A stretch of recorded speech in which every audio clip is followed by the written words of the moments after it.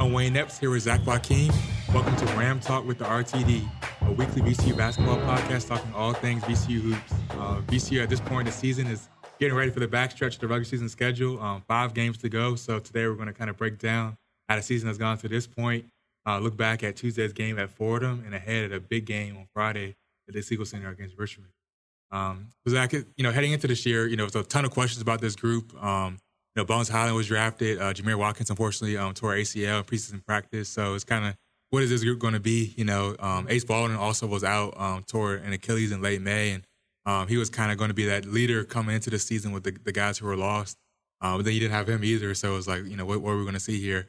And so I think the group that did come back, the group that was healthy, did a good job of kind of holding things steady until Ace got back.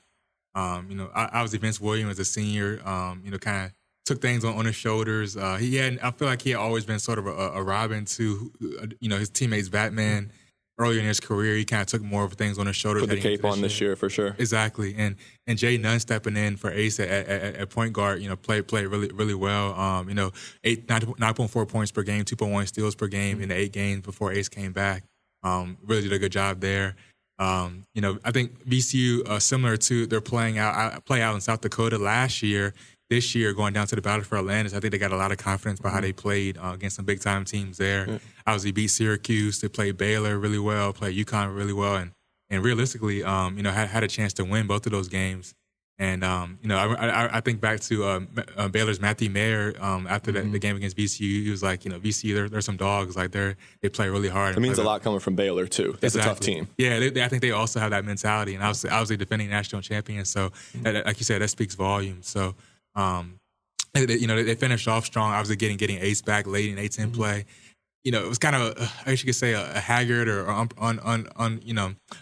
into the schedule as they couldn't really foresee because the last couple of games were canceled, including Penn State because of COVID issues. But still coming back from Bahamas, finished off pretty strong to put themselves in a pretty good place heading to 18 play. A couple out-of-conference losses that you look down at the schedule and you kind of balk at, Chattanooga and Wagner. But like you were saying, both of those teams have played quite well in conference, and so those losses don't necessarily look as bad as they might have at the beginning of the year, right?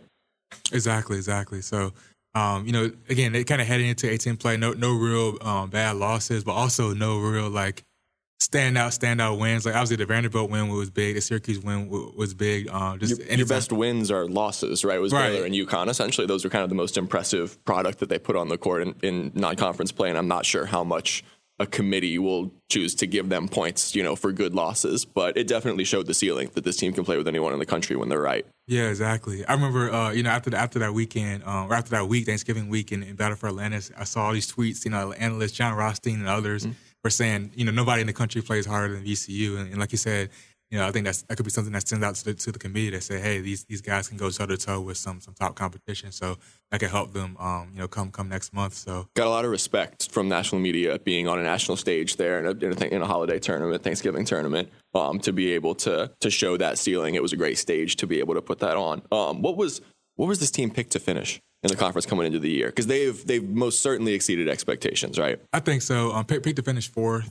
So right about there. Yeah. So I guess they were picked to get that coveted double bye, but at the same time, not picked to be up where they want to be. Just usually top 1, at least top 2 in the They're league. up to where are they in the conference now? Second or third after the win last night? Okay. Second, yeah, they're 10-3. So yeah, like you said, they are performing above expectations to this point. So heading to 18 play, going back January 5th at Dayton, that was just kind of weird. Just again, they were off for 3 weeks because of COVID. You didn't know who's going to be back playing because some guys were still dealing with it. Ended up being Levi Stocker III was still out for a couple more games, but and also Jay Nunn missed that 18 opener as well.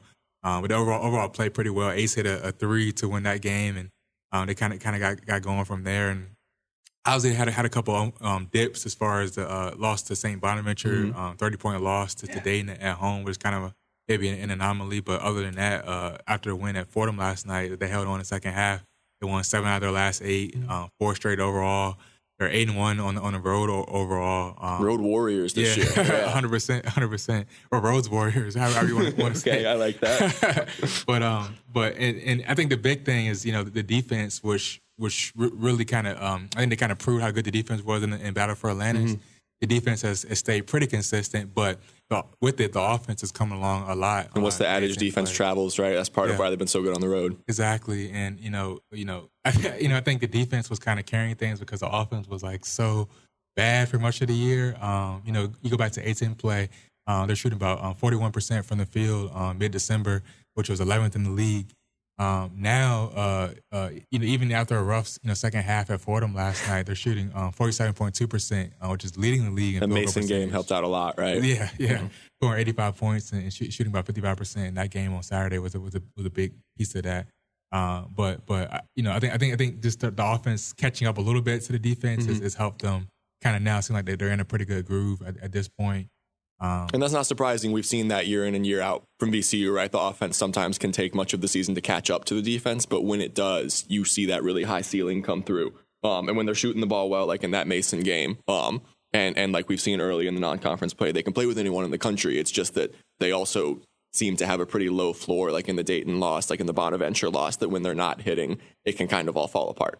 Yeah, exactly. And I think maybe could get even more grace this year because, again, Jeremy Watkins was expected to be a pretty good offensive piece heading into this year. Jaron McAllister was going to contribute too, right? Exactly. He's a tough scorer at the rim. And his freshman year, he had a pretty good into his freshman year when he was healthy. And unfortunately now missing a second straight season. So he could have been a nice key cog in that rotation as well. And then Bones Highland, anytime you have a guy who averages 19.5 points a game, like he carried so much of the offensive burden last year, you're going to have to figure out some things this year. And I think Vince has kind of found that balance of, okay, he can distribute the ball, be the offensive glue guy, but also he can go score when needed. And now Keyshawn is like playing out of his mind the last few games as well, which, guys, he's averaged, single digits in scoring throughout his career. Now in double figures, like the last 4 games. What did Rhodes say last night? We don't win that game without Keyshawn, right? He took the onus when they needed a bucket late, when things were ugly. You said Fordham mucked it up in the second half, as they do really well. A lot of respect for that program. They were tough in the second half and got under VCU's skin a little bit with the technicals in the first, and you could see the game kind of get ugly like Fordham wanted it to. And when VCU needed some control on offense, Keyshawn was the guy that took that on his shoulders. And so it's really been Ace, Vince, and Keyshawn, right? I mean, this is an incredibly deep team rotation-wise, but it's really not as far as creators and offensive initiators and guys who you want the ball in their hands late in games. It's Vince, Ace, and Keyshawn, right? It seemed like down the stretch, it was always one of those 3 guys initiating the offense, but they were great last night, particularly Keyshawn. Yeah. And he kind of took things on his own shoulders the last 6.5 minutes. It's downhill, man. He's such a tough driver. Yeah. He's so explosive, but like you say, he plays with no fear. It seems like, and I really showed with him just like willing to go draw contact last night, get himself on the line, and 7 of 8, you said, from the line down the stretch. Right? Yeah, which was huge. So before we get too ahead of ourselves, again they're the 10-3 in conference, tied for second place. They got five games to go. Davidson win is huge. Yeah, team leading the conference. 100%. And Davidson was 25th in the country at the time. Had won 13 in a row. So that's a big win for the resume too. A quad 1 win. That was a huge one. And again, having won 4 straight now, they put themselves in pretty good position to, at the very least, get that, double bye heading into the tournament, top 4 seed, but also continue to try to bulk up their resume and maybe put themselves in that large conversation. And some opportunity down the stretch, some tough tests, but also some opportunity to enhance the resume. St. Louis, Bonaventure, can't lose that UMass game, but you get Mason again. So there's opportunity for them to boost it, and if they can keep this momentum going into the A-10 tournament, man, that A-10 tournament every year, it feels like about half the league has a chance to really make some noise in it. And VCU is certainly going to be up there. If they can get that double bye, they'll be in a good position to make some noise in the A-10 tournament. And they will probably need to win the A-10 tournament to get into the NCAA tournament. It might still be a little early to say that. If they can keep this momentum going and win out in the regular season and get to an A-10 championship game, then maybe they could sneak onto the at-large spot, but it would be tough. They probably need to win the A-10 tournament to get into the NCAA tournament right now. I think so too. They're on a very, very fringe outskirts of the bubble competition next right now. 4 out or something like that. Or maybe next. But at the same time, they're still kind of in the picture. So like you say, if they're able to win out and finishing the season, they play St. Bonaventure, they play at St. Louis, which will be a big game as well. Those two could be huge in boosting that at-large conversation if they avoid any other losses before then. And like you said, if they can make the A-10 final, then maybe you're talking about next 4 out at least, and kind of at least in that conversation. So we'll see. But like you said, I think most realistic possibility is winning the A10 tournament, getting that automatic bid. Since we're doing the show so late into the season, there's so much that we could touch on, but I wanted to make sure and say that Bones has been so much fun to watch in the NBA. I wrote that down when we touched on him a little bit ago, and we just needed to throw that out there because it's been awesome to see him immediately come in and contribute on a playoff team. Yeah. In Denver, that's been awesome, and everyone felt like his game was so NBA ready, and that's very much proven to be true. And it's huge for the program. I mean, obviously, it was kind of sad when he left because you don't want to see such a great player go, especially not being able to compete in the NCAA tournament last year. To not be able to see him, kind of go out fighting was tough. But man, it's been awesome to watch him in the NBA this year, and it's so huge for VCU from a recruiting standpoint for it to have a player immediately go to the NBA and contribute. That's going to be a boon for them for years to come when they're trying to get top prospects. 100%. Yeah, I'm glad you brought that up. Yeah, it's been so fun to watch. Like, we saw that his ball handling, how it created opportunities for him last year, being able to kind of hit that step back the three. Range. Yeah, so much range. But I think one thing that was maybe underrated because he's so good, such a good 3-point shooter, was his layup package. And there's a lot of questions. Like he has a nickname Bones for a reason. He's a skinny guy. He's a small guy. With the length. Yeah, and I think he's made up for his maybe lack of physical tools with his ball handling because he's able to get by guys without having to body up. Incredibly elusive. Just by his ability to kind of put the ball on a string. We saw the highlight last week. He kind of crossed up Kemba Walker, and Kemba Walker went sliding, and he kind of did the little hesitation, waited for a second, hit the three, and that was disrespectful in itself. then he pointed at him too, and it went back up the court. So he's always had that edge, though. It's not surprising to see if you're a VCU fan, right? Exactly. So, but yeah, like you said, it's cool to see him playing the way he is. Right off the bat, big time piece for Denver. So that's been cool. And there have been a few guys that, as we were talking about getting back to VCU this season, that have stepped up in that place as the offensive initiator. It's really been Ace and Vince. Vince, man, I don't remember the last time VCU had a really true point forward like this. I can't think of another name in recent VCU memory that really compares to a guy that it seems like with the lineups that VCU is playing, he's the 4, but he's bringing the ball up a lot of the time, and he's the guy initiating the offense, and that's been striking to see. I don't remember in recent VCU memory them having a guy like that. No. I guess physically the closest you can say is like Trevion Graham. They're both like 6'6", a little over 200 pounds. Trevion was a little bit bigger, but there hasn't been a guy like that who because just Vince's ball handling ability. He could be the point guard if needed, if it came to essentially that. Is sometimes. Yeah, right? Exactly. So, but then also the rebounding. He's a big time assist guy as well. His first game back, last week against Rhode Island, coming off missing a couple of games with a calf injury. He had 7 assists, which is one side shy of his career high right off the back after missing 2 games. He's got to lead the nation in drawn charges as well, right? I really wish that was a stat. I wish it was too, because I swear he'd lead the country in it. Yeah, KenPom has the foul drawn per 40 minutes stat, but they don't break it out unfortunately to charges. But I think he would be up there. He's got to be up there. Yeah. So he's been fun to watch, and he also has had some big time moments where he stepped up in big situations, like the previous Richmond game. We hit the late 3 there. He's kind of at moments just like Keyshawn did last night, kind of put the team on his back when needed. So he's had that edge a little bit too. Yeah. We saw that spill over maybe a little bit in the Fordham game last night. He was the second technical, I think, right? And so, but I'm frankly okay with that sometimes because I love the intensity, and because if you're going to play like VCU, then it feels like sometimes like there's the negative externalities, or you might get into foul trouble, and maybe you might get teed up sometimes. But I don't know. With Bones leaving, I love that Vince has kind of stepped into that. That spirit leader role, where he's kind of the mentality that everyone feeds off of him. They really missed him when he was out with the calf injury for a little bit. Yeah. You saw his value, and that was, obviously one of those games was the Dayton loss, the 30-point loss. So games like that, you definitely see his value because it's not just the stats, even though he's leading the team in rebounds, leading the team in scoring. It's just, I think, as a floor leader, he's key. So he definitely was missed. I guess with that, we'll kind of get into. We had some little season superlatives we wanted to get into. Yeah, sorry, we got a little tangential here, guys. There's a lot to talk about when we're jumping in this late in the season. We didn't really know where to start here. Yeah, but I think that carries us right into if we want to go with MVP. I think we're both. Yeah. Both. It's pretty easy pick. It's Vince right there. Just again, leading the team in scoring, 13.1 points per game, leading team with 6 rebounds per game as well. He's right up there with Ace as far as assists. He's playing 31.7 points or minutes per game.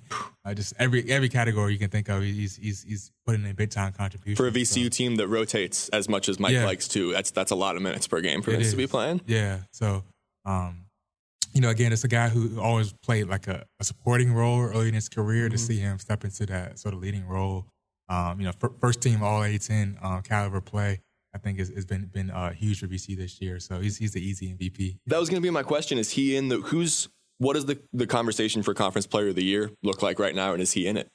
Probably should be. I think you could say Joshua Durga in that conversation. Okay. Just some of the numbers he's putting up. Because it seems like Davidson has kind of been a sum of the parts team a little bit, right? So I'm not sure there's a guy that really stands out that you say he's the front runner off of the team that's leading the conference right now. Exactly. I think Luka could be in that conversation too, but I think just Vince, he does so much across the board, and VCU has shared the scoring load so much. Like, even though he is leading VCU in those categories, the numbers by themselves don't really jump off the page. So I think that could hurt him in Player of the Year sort of voting. But I think he should be a shoe-in for obviously conference first team for sure. Like that would be a colossal upset if he's not on first team. I think. Just what he's meant to this team, and VCU obviously looking like it's going to be in the top 4 heading into the A10 tournament. Honorable mentions would be Keyshawn, Hassan, and Ace. Yeah, I think that Vince is the clear choice, but those are the other guys that come to mind, right? Yeah, definitely. We have other superlatives for them. Yeah, well, I guess we'll go with most surprising, which for mine that was Keyshawn, just because again, he hadn't put up huge scoring numbers earlier in his career. Averages just about a little over 5 points per game last season in 16 games. That season was cut short last year, but to now, over his last few games, been averaging 18 points at career high 28 against Rhode Island, including 21 in the first half. And they had 21 last night against Fordham, including 13 in the last 6.5 minutes. Like, he's just been going off these last few games. And he talked about it, recently, just like he wants to kind of leave a mark as a senior in his last several games at VCU, and he wants to be kind of remembered for his play. And so he's kind of trying to do that now in these last several games. And Mike did as well, right? I remember when you asked Rhodes about that senior urgency, that he's got that urgency, and which perhaps makes you wonder about whether he's going to use the extra year of eligibility. That's a few questions, and something that you've talked about, hopefully writing about in the future. There's a few question marks on the roster going into next year like that, but we don't want to get too far ahead of ourselves. Man, Keyshawn, it's been what Mike said last night. We don't win that game without him, right? And because he very much took the onus down the stretch there, and has been one of the most important players on the team. I guess it feels almost wrong to say most surprising, because I think we all hoped that Keyshawn was going to take this next step from an offensive output this year, but he has done it with flying colors. And so been awesome to see him take that next step in some of his last opportunities to do so in a VCU uniform. X factor. Yeah, I would say that'd be Marcus Shahonis for me, because he was a guy that came out, obviously transferred from Washington, trying to fit into a system. Best hair too, I think we were saying the other day, right? Easily. But he was coming from. So I think the defensively was the biggest transition for him, because Syracuse plays a 2-3 zone. Mike Hopkins was a former Syracuse assistant, and he kind of brought a zone to Washington. So he was playing that zone. He had to come to VCU and learn how to play man to man, pressing every possession. The point guard at the top of the zone, or top of the VCU press, is arguably the most important piece. Particularly missed an ace earlier in the year too. He was huge. Exactly. So I think he had a little bit slow start to the year. He also was battling a groin injury earlier in the year too, which I think hindered him, particularly as a 3-point shooter. You need your lower body to get that lift on the shot. So I think that might have hurt him a little bit earlier in the year too.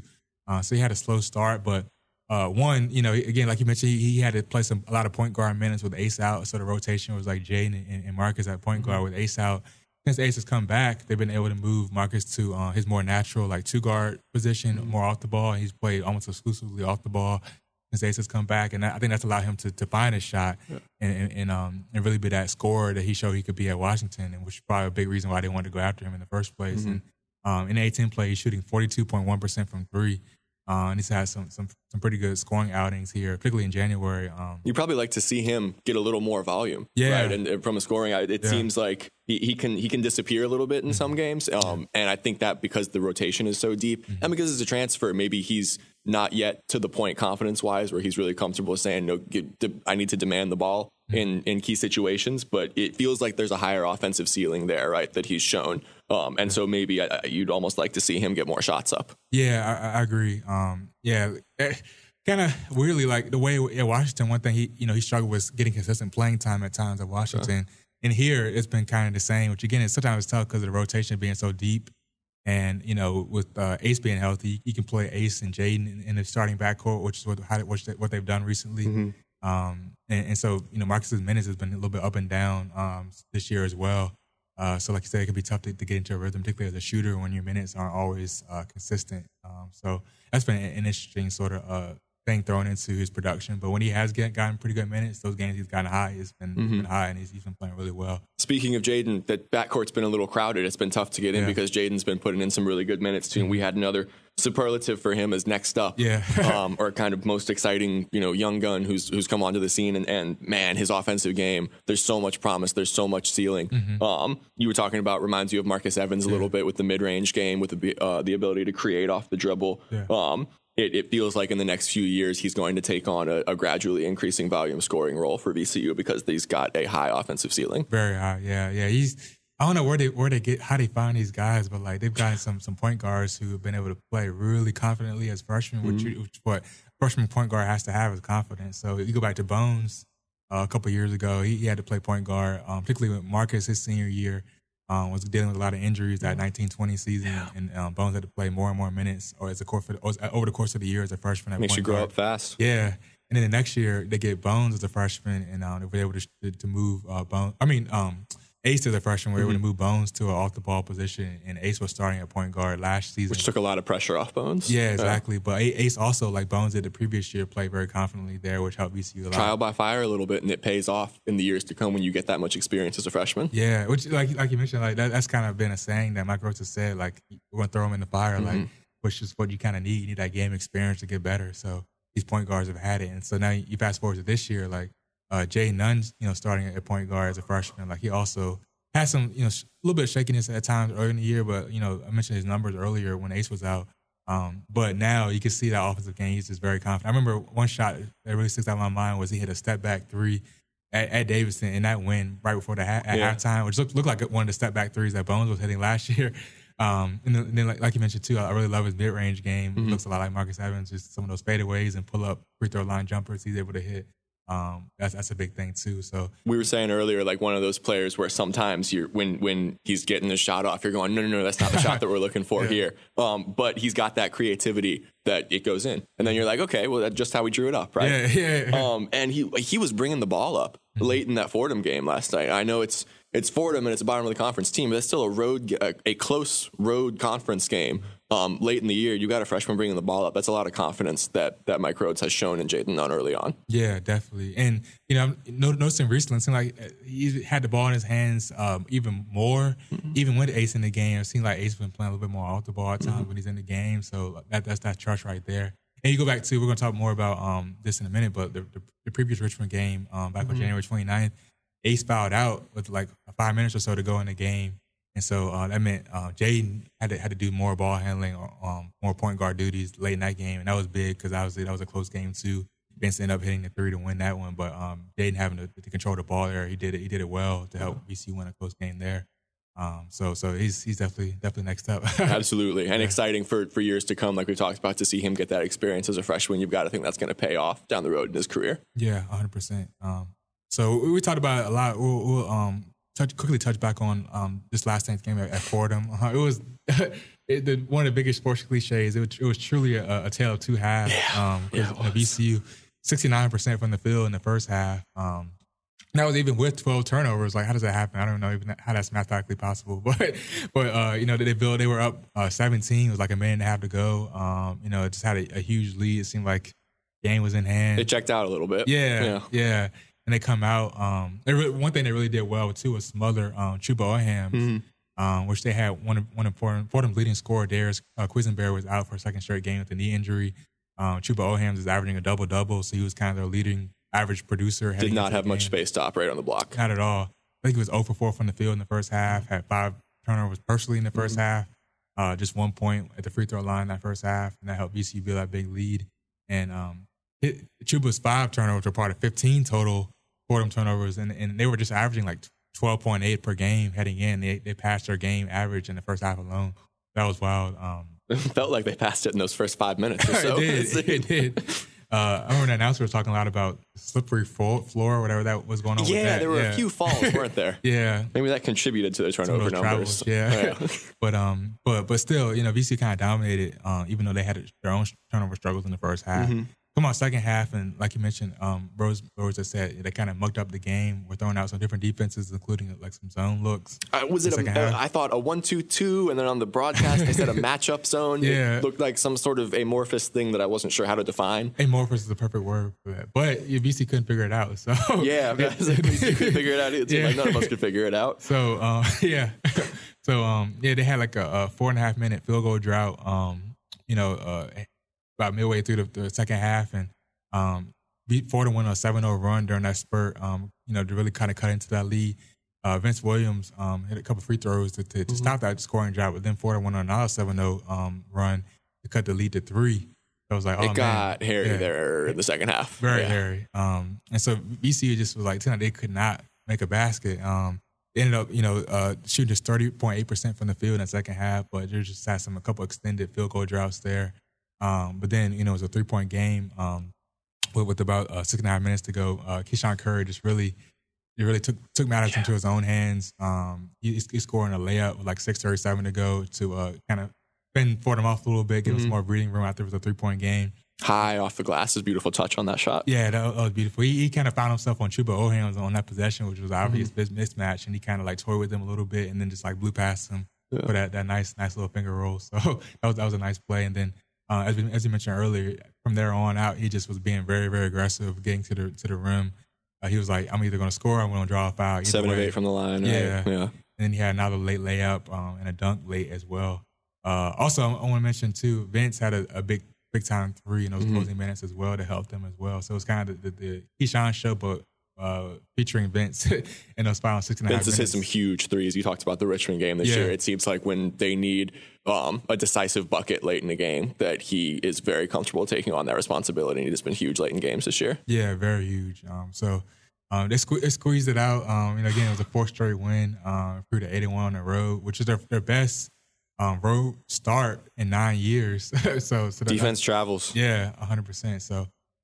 Fordham 4 of 24 from 3, right? That was part of we've talked about that low offensive ceiling for VCU, and it was very, very much reared its ugly head in that second half. But when you're so good defending on the perimeter, other teams, there's not much. Your broadcasters use the word spurtability, which is definitely not a real word. But when you defend the 3-point line that well, you really limit the opposition's spurtability, right? You can't get on those runs that really close that gap. And in that second half, regardless of how much VCU was struggling offensively, the defense was still so good that Fordham could never really put together that decisive foot on the gas run that they needed to truly get back in the game. Even though it got down to 3, it felt nervous for VCU, but it never felt like, okay, Fordham's like fully recovered from that first half. It seemed like VCU kind of always kept them at arm's length, even though 3 points doesn't really feel like arm's length. Yeah. But it felt like VCU was always in the driver's seat, regardless of how close it got. And it's the defensive backbone that was the reason for that. Yeah, 100%. And, VCU, for a time earlier in the season, they were leading the country in 3-point defense. And now they're still 4th in the country, holding teams at 27.1%, which is crazy from 3. And then I think in the game notes that they had on the broadcast before going into the game, they were 2nd in the country in turnover percentage. So when you're not letting opposing teams hit threes, and when you're creating turnovers at a high clip, then that's a good recipe for success, even when you're not clicking offensively, because the other team can't put together the runs, and you get some easy baskets off the turnovers. Yeah. And that's a good point too, because VCU, that's been part of their identity for years now. It's like, we're going to score off of turnovers, score off of our defense. Maybe they relied on that too much sometimes when at times this year they've struggled to operate in the half court. But like you say, even when you have those offensive struggles, when you're able to create opportunities off your defense, and that can at least keep you in it. So and breaks runs. Yeah. It seemed that happened a few times last night when Fordham was starting to put something together, went on I don't know exactly what the numbers are, but they had a few 8-2, 7-3, little small runs like that, but they were never really able to make it a decisive double-digit run, in part because VCU has that defensive backbone to lean on. And that Keyshawn and that are the reason that they won the game and were able to hold on in that second half. 100%. So yeah, again, after that, sitting there at 10-3 in conference play, I asked Mike Rose this question earlier this week. Like, it seems almost not to underestimate them, but almost wild to think back to where they were at the beginning of the season. Mm-hmm. Just again, all the questions there were with Ace being out, Jameer Watkins being out, just all these question marks. Like, for them still to be 10-3 in conference, like you have to be pretty satisfied with that. And speaking of which, Ace, did he really play 40 minutes? Yeah, last night. That's incredible for a guy coming off an Achilles. I mean, they were saying it on the broadcast too. He's not, inching back or trying to get back in any sense of it at this point. He is 100%, and that is amazing with his recovery timetable for him to be playing 40 minutes right now. Yeah, he played 40 at George Mason too. so that's pretty wild. But we're bringing the ball up as much as he does too. That's incredibly impressive. It seems like he's got a ridiculously high motor, and it seems like the gas tank never really runs out. Yeah, 100%. Which, like you said, come back from injury, that's super encouraging. Marcus talked a lot about, you win when you win one game, the next one becomes that much bigger. Mm-hmm. The Richmond game is always a big one. Can Richmond ever be any bigger? Yeah, and I guess I'll throw it out another cliche as, they always say you can throw out all the records and the stats when you head into a Richmond game. Yeah. And, Richmond's had a solid season as well, of course, sitting there at 8-5 in conference, but and the last one was a battle. That was a great environment there on the 29th. Mm-hmm. Obviously close game.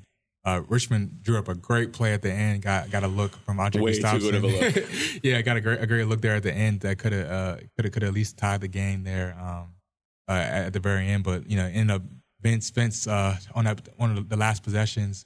The ball got knocked loose. He ran it down, and he just walked the ball back up the court. Didn't pass anything. Just right at the top of the key, knocked down a three. Knew he was. You looked like you could see it in his eyes. He knew he was taking it the whole time. Yeah, he turned around just like flexing. It's like that shout, like that you could kind of tell the emotion of that shot, and then they end up holding on for that 64-62 win. He knows the moment. Yeah. He's really good at feeling the moment in games and late in close games, especially a rivalry game like that. Yeah. That gives you so much confidence, the rest of the team, to be able to see your talisman, just have that look in his eyes, even though that seems, kind of inexact. You can tell. And he's been that guy for them late in games this year, and the rest of the team has so much confidence in him.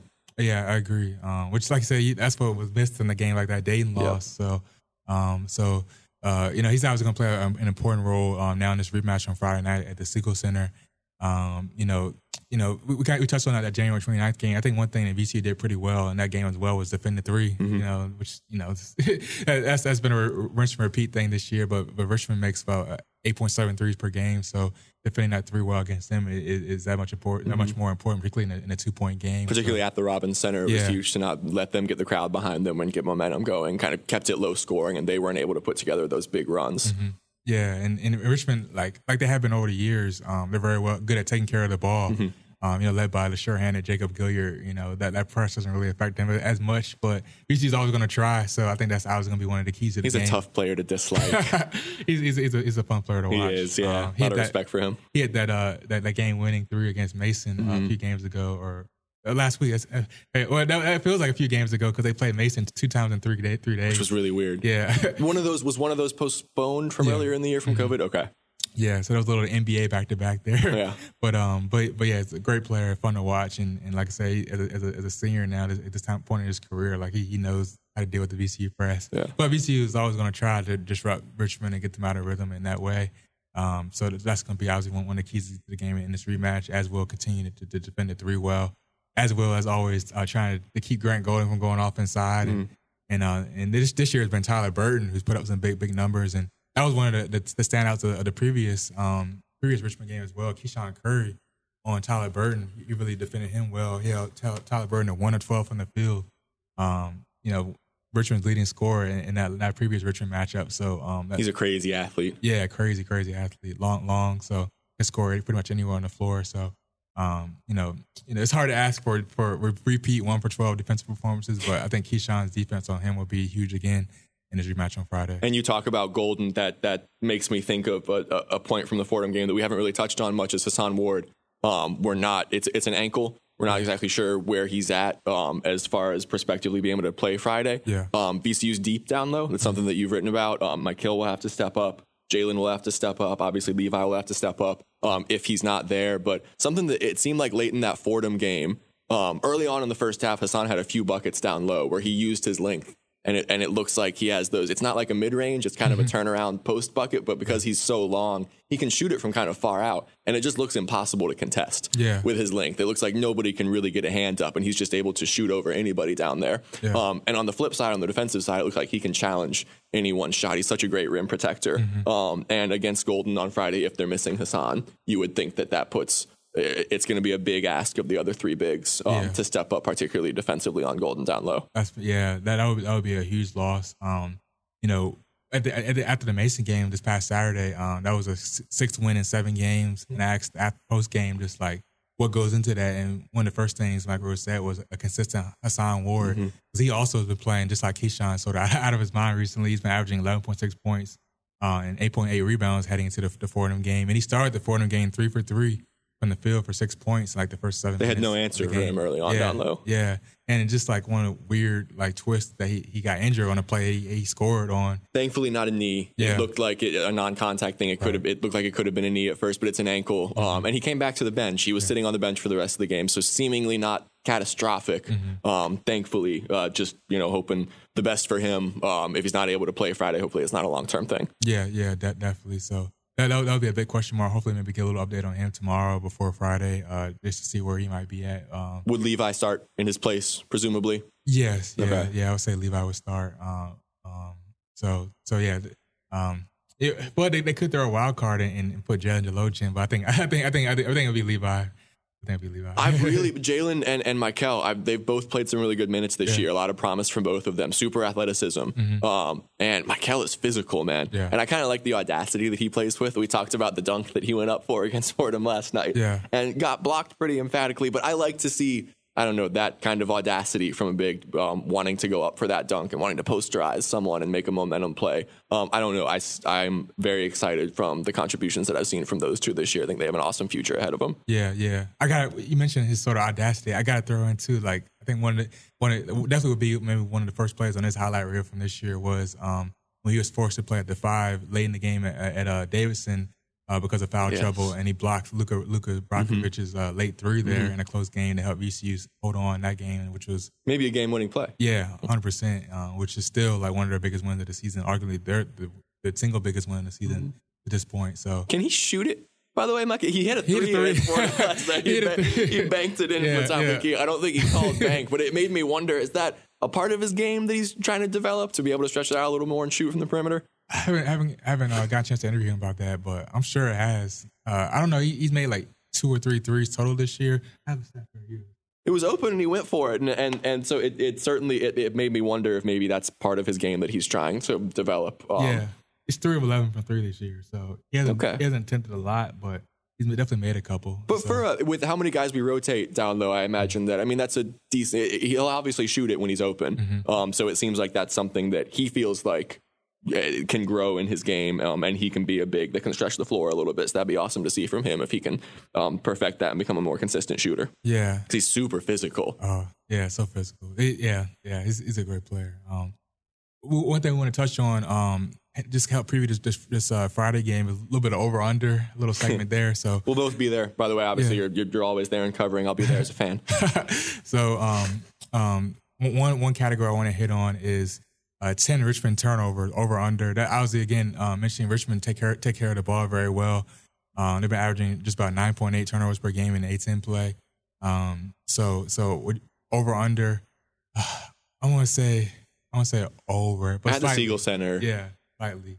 Go back to the previous Richmond game. They had 13 turnovers in that previous VC Richmond game in January. So I'm gonna say slightly over and run that range on Friday. I would agree with that. I mean, that's obviously so huge with the Siegel Center. If you get the crowd behind you and if you start playing not only just momentum plays, but momentum plays specific to the VCU brand. So when you create a turnover, you get a transition bucket, man, the stew gets loud. You can't overstate how important that is for the flow of a game, particularly a game against Richmond, where the animosity will be turned up a little bit in the stew. And so when you start getting Gilliard Bernard taking care of the ball will be huge, obviously. And if VCU can get over that turnover number, you'd think that they have a great chance to win the ball game. Yeah, 100%. Now on the flip side, 15 VCU turnovers. Like VCU struggle with turnovers at times. Yeah. It hasn't hurt them as much recently, but they still had some high turnover numbers recently. They've been averaging about 14 or so per game to this point. I'm gonna say just keeping with the trend. They had 17 last night against Fordham, 12 in the first half. I'm gonna say over, maybe about 18 or 19 turnovers. But as they've shown, they can still win even with turning the ball over. I'm going to say over 2 because I think that VCU, not that they're okay with turning the ball over a lot, you obviously never are, but with the brand of basketball that you want to play, you want a frenetic pace, you want a fast pace, and sometimes you're going to turn the ball over when you do that. And like we talked about earlier, you've got to be aware of the negative externalities of the style that you want to play. Mm-hmm. And sometimes when you want to play fast and you want to get up and down the floor, you're going to turn the ball over. Sometimes you're going to get into foul trouble. Yeah. Maybe you get teed up sometimes. That's just that kind of comes with the territory of playing the style that you want to play if you're VCU. Exactly. So I think that we see maybe a faster paced frenetic game where the turnover numbers get up for both teams, and that would suit VCU. Yeah, 100%. I agree. Now the over-under, I had VCU 50% shooting for the game. I think I first wrote that note coming off the Jordan Mason game, which was, again, probably their best offensive showing. So that's not taking into account that second half last night. But, I don't want to know what the numbers were for the second half last night. Because of how crazy that first half was, they still finished at exactly 50% from the field last night, even with the awful second half. So I'm going to say under just because Richmond is also pretty solid defensively. So nothing crazy, but I think maybe mid-40s is more realistic tomorrow night. I'm going to say under 2 because of the presumed absence of Hassan. You lose some of that efficiency down low. I don't know what his numbers shooting in the paint are this year, but I imagine that they're very good with his length, with his ability to get easy baskets, and for VCU to be able to play inside out through him. Yeah. You would think that they get less entry passes. There's less touches on the block with him out of the game, and that probably hurts your offensive efficiency. So I'm going to go under as well. Yeah. One last one, 8 Richmond three-pointers. They're averaging almost 9 three-pointers a game. They had, but VCU over the years has defended Richmond on the perimeter pretty well, and that continued in that January 29th game where Richmond was 4-2 from deep in that first matchup. So I want to say, wow, were they 4 of 22? Yeah, wow. So I'm going to say under 8 three-pointers for Richmond on Friday if VCU continues to play a strong three-point defense that they've shown this year. Yeah, absolutely. I'm going to say under as well. It's been VCU's defensive backbone this year. We talked about the spurt ability and being able to keep teams from getting on those long runs. If Richmond can hit a few threes back-to-back and do that, then they could be in the driver's seat in that game. But you got to expect VCU. That's their calling card. Right? So it feels blasphemous to say over on that number, even though Richmond's a good three-point shooting team, so they're certainly capable of it. Yeah. But you would think that at the Siegel Center. And I love watching VCU's mentality with closing out to three-point shooters, and that seems like that's a huge part of it. It's something that you've written about before on the philosophy that Rhodes teaches. Fly out. Like, don't fly past him so you don't foul, but like if a shooter pump fakes and gets you to fly past him and then hits, then you tip your cap. And you say that's a great offensive play. But usually when you get players out of their rhythm and you fly out to those shooters, then they feel like, now I have to drive, and then you've got all of that length inside to be able to contest shots, and you get players into awkward situations where they're maybe not taking the shot that they had initially envisioned. Yeah. And so that philosophy with flying out to a three-point shooter and running people off the line is huge for VCU. It's been great this year, and you would think that against a Richmond team that somewhat hangs their hat on being able to hit threes, that if VCU can limit them on the perimeter, then they should be in the driver's seat at the Siegel Center. Yeah, I totally agree. Yeah, thanks for mentioning that. Yeah, that was something Rose said here recently, was that, as he termed it, a late contest is better than no contest. They view a no contest as unacceptable. You probably get put off the floor. You have too much length for that, too. With how much length VCU has, you should be contesting everything in the perimeter. Exactly. So not contesting a three will probably be send you on the bench for a little bit. So you got the depth to do it, too, right? You got that many players. It's like Rhodes can pull that card when he wants. It says, hey, I've got someone else who's ready to get these minutes. And so if you're not flying out, then you are going to sit for a while. And so you see kind of some desperation defensively with flying out to three-point shooters, and that's part of why VCU is so good at defending it. Exactly. So I'm looking forward to it. BC Richmond can't beat it, whether it's at Robinson or whether it's at Siegel Center. So on Friday night, showcase game, I know it's going to be rocking at Siegel Center, so I'm looking forward to covering that one. Best environments I've ever seen, Texas and LSU. I think at the Siegel Center come to mind, but the Richmond game is always up there. It never disappoints, and it's going to be an awesome atmosphere at the Stew on Friday. Yeah, agreed. So You can find this at Richmond.com, wherever you get your podcast, and we'll have our print coverage. I was in a print edition, and also Richmond.com moving forward. So make sure to follow us there for all the breakdown of the Richmond game from myself, my colleagues John O'Connor and David Teal will be triple staffing that one on Friday. So it'll be fun. The dream team. So I'm looking forward to working with those guys again. So looking forward to the game, and thanks for listening and watching. Thank you guys.